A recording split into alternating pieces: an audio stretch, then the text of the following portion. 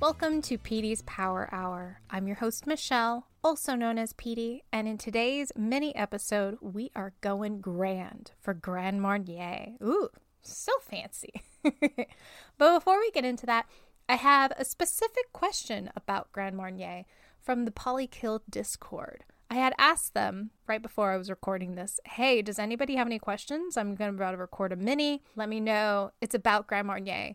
So that makes a lot more sense because the question has some specificity to Grand Marnier. So here we go. Question from Jeffrey.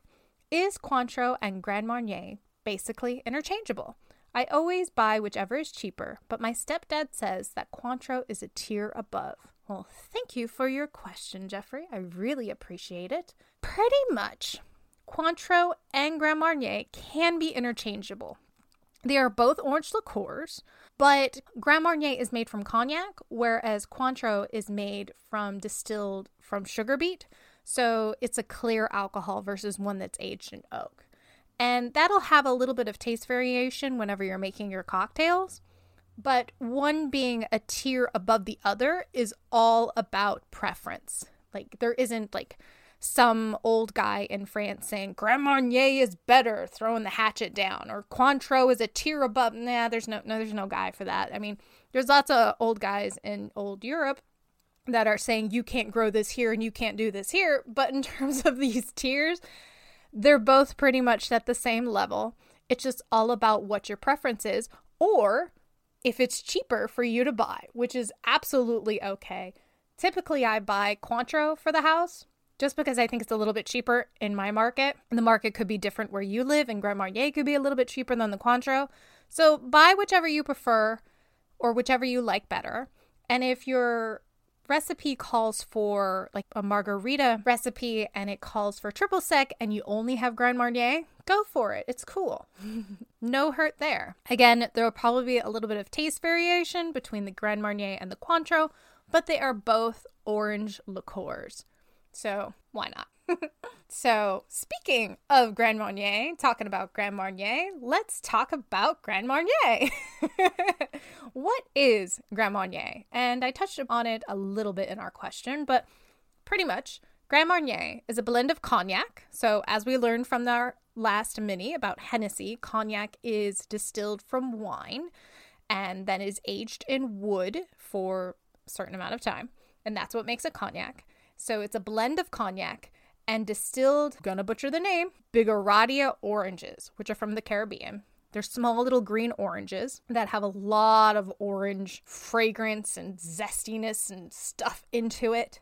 So they are both distilled separately and then they are married together. So this is a happy little ceremony where the master blender is reading the vows and exchanging the rings, and then they are married together by the master blender. That's pretty much what Grand Marnier is. So pretty much a cognac-based orange liqueur. So let's talk about the history of Grand Marnier. Grand Marnier's first distillery was built in 1827 by Jean-Baptiste Lapostel, and his granddaughter married Louis Alexander Marnier in 1876. So it was really the start of the marriage. As they are married in their production, this was started by the marriage of this distiller marrying Louis Alexander Marnier, who, after much experimentation and trial and error, discovered the combination of Grand Marnier. So a lot of marriage stuff going on. Initially, it was called Curaçao Marnier. Curaçao, I mean, like, you have blue Curaçao, which is like blue oranges. It's the for oranges name. But Louis Alexander Marnier Lapostel brought it to his friend Caesar Ritz, who also is the owner and creator of the Ritz Hotel fame. He didn't like the name. He didn't think it was regal enough for what this drink was. So he named it to Grand Marnier. Yay. So fancy.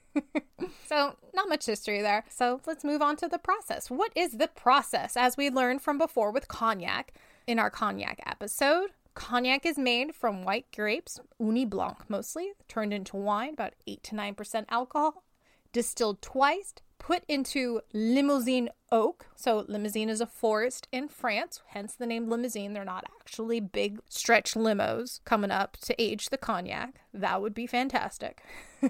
And then it's the distilled spirit is set in oak for a couple years to hang out and gain those oak flavors. So that's one side of the marriage. The other side is the Bigoradia oranges.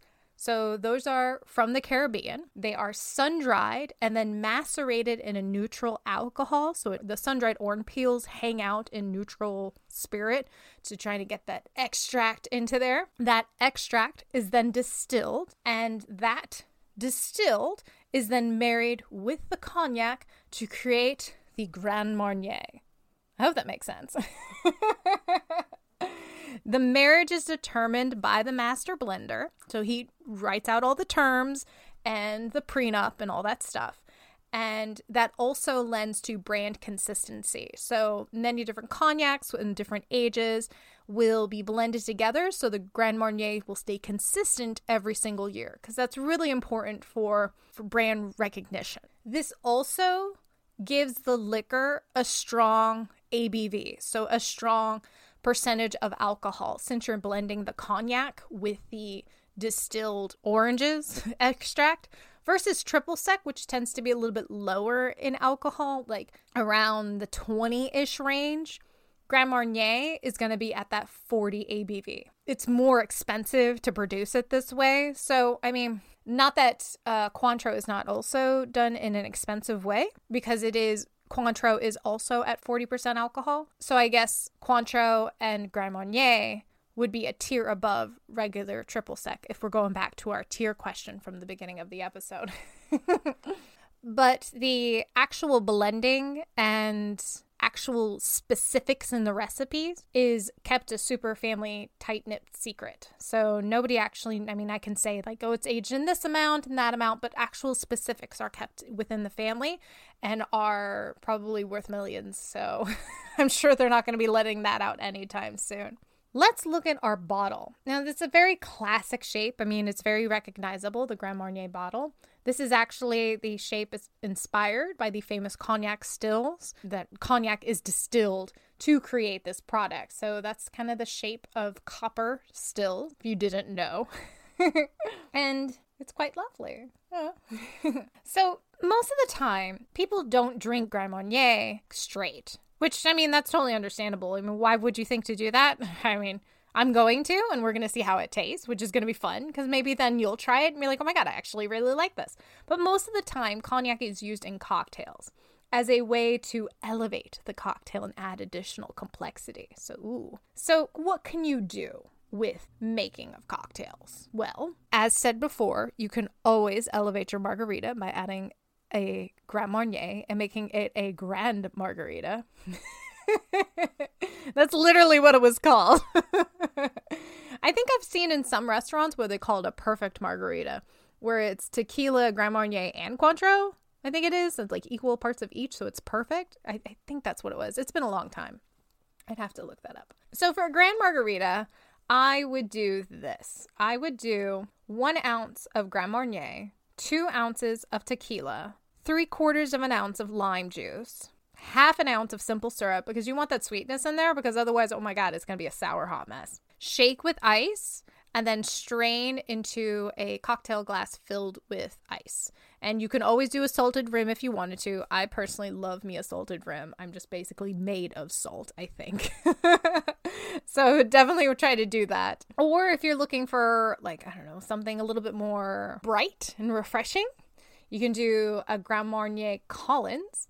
So a Grand Collins, you'd pretty much do 1.5 ounces of Grand Marnier, 1/2 ounce of lemon juice, top with soda, add ice cubes, a little orange zest, maybe a little other fruit in there like a raspberry, and voila, you can actually build that in your glass. It doesn't need any shaking. I mean, I would stir a little bit just to get that all mixed together, but you can build that in the glass you're going to be drinking it out of, and it'll be beautiful. So I'll put the recipes into the description as well as another one, but I want to get to the tasting.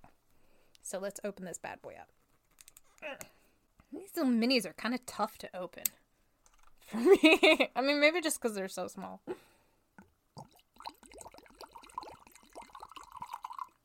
Oh, you can smell those oranges. So let's give it a nice little look. Brown, obviously.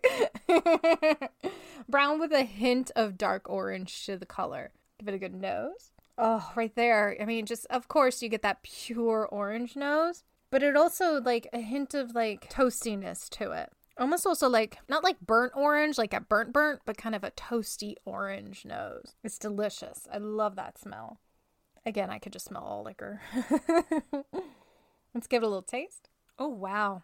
I'm really surprised by how sweet that is. I mean, I know it's an orange liqueur and I expect it to be sweet, but I'm surprised by also how fresh that feels. Like, it doesn't feel cloying on the mouth at all. It's very refreshing, bright, with lots of orange. It kind of feels like an orange extract feel, which makes sense because it's made from orange extract, but it's light and delicious. Ooh, I could put a couple ice cubes and maybe a squeeze of lemon and call it a day. Forget the cocktails. I'm just going to drink this. Now, I'm typically not a fan of like sweet liqueurs, although I say that, and one of the episodes, I'm going to spoil it a little bit, but one of the future episodes coming up is going to be about Amaros, or aperitifs rather. And that has a little bit of sweetness to it. So I'm kind of a fan of that in terms of the liquor form. But I find this quite pleasant. I mean, like luxurious even. I think it's lovely. I'm totally just going to throw ice on this and just drink it. I'm not even going to make a cocktail. Screw this. I'm just going to drink it. So I suggest you give it a try before you take that Grand Marnier or even that Cointreau and you throw it into a cocktail. Give it a little taste first in a glass. See if you like it by itself. Because I tell you, like this with like on ice with maybe a splash of club soda and a spritz of lemon or orange, as simple as that sounds, would be fantastic. I would not be against that one little bit. And you wouldn't even need to add any additional sugars or anything like that because this is already has that touch of sweetness to it.